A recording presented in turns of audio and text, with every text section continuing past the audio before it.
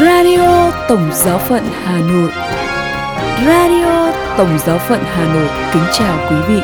Mời quý vị nghe chương trình phát thanh hôm nay, thứ Sáu, ngày 15 tháng 4 với những chuyên mục tin thời sự và kế đến là chuyên mục phút cầu nguyện.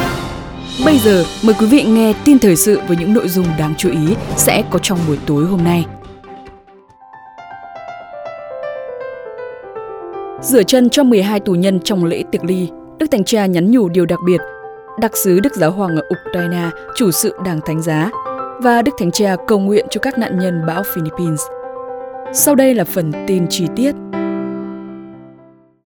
Rửa chân cho 12 tù nhân trong lễ tiệc ly, Đức Thánh Cha nhắn nhủ điều đặc biệt.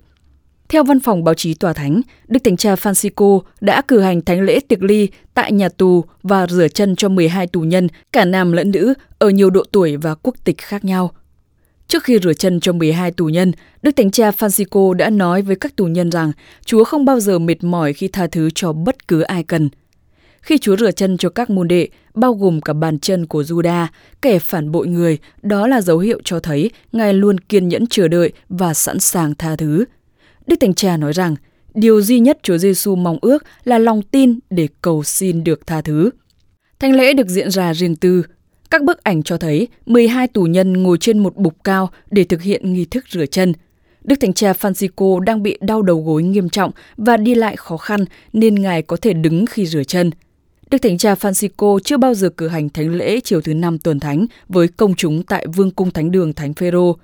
Ngài thường xuyên chọn các nhà tù, trung tâm phục hồi chức năng cho người tàn tật hoặc trại giáo dưỡng.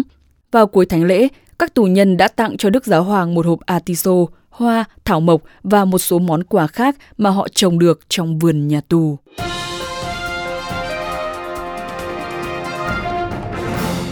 Đặc sứ Đức Giáo Hoàng ở Ukraine chủ sự Đảng Thánh Giá. Đặc sứ của Đức Giáo Hoàng đã chuyển một chiếc xe cứu thương thứ hai do Đức Thánh Cha Francisco tặng đến bệnh viện tim mạch ở thủ đô Kyiv của Ukraine. Vào thứ Sáu tuần thánh, ngày 15 tháng 4, Đức Hồng y Konrad Krasiewski, chủ sự Đảng Thánh Giá ở những khu vực bị bom đạn tấn công. Đức Hồng y Konrad Krasiewski đã đến Ukraine lần thứ 3 kể từ khi chiến sự bùng nổ ngày 24 tháng 2. Ngài cũng sẽ ở đó để cử hành Tam Nhật vượt qua và lễ phục sinh với những người dân Ukraine, với hy vọng mỗi ngày là một bước gần hơn đến sự tái sinh. Đức Hồng y cho biết Ngài sẽ ở lại với người dân Ukraine và cử hành các ngày lễ ở nhiều nhà thờ khác nhau. Sự hiện diện của Đức Hồng y cũng là sự hiện diện của tình yêu. Đó là lý do Đức Thánh Cha cử Ngài đến.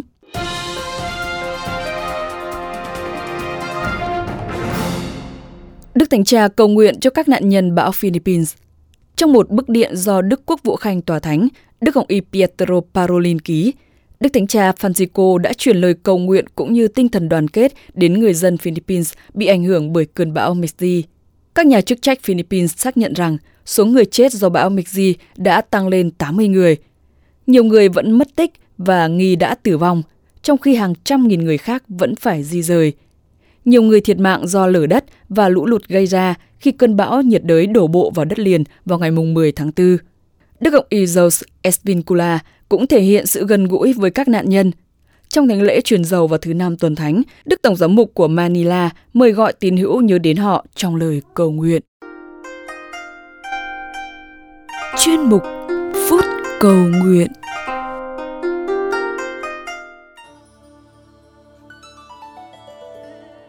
Lạy Chúa Giêsu, khi nhìn thấy đồng lúa chín vàng, chúng con ít khi nghĩ đến những hạt giống đã âm thầm chịu nát tan để trao cho đời cây lúa trĩu hạt.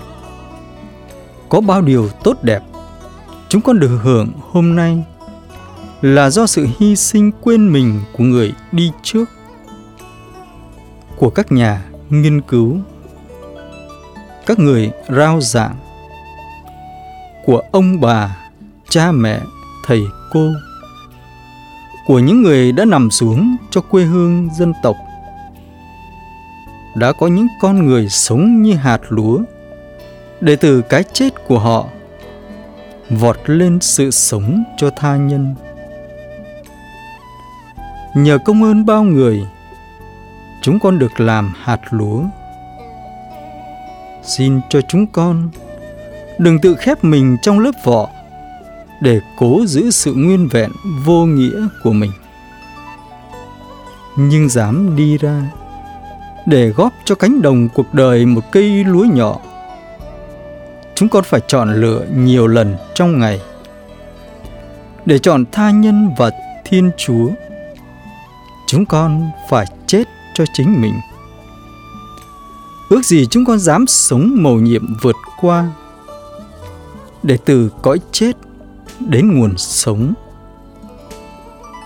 đi từ cái tôi hẹp hòi đến cái tôi rộng mở, trước đấng tuyệt đối và tha nhân. Amen. Radio Tổng Giáo phận Hà Nội xin chào và hẹn gặp lại.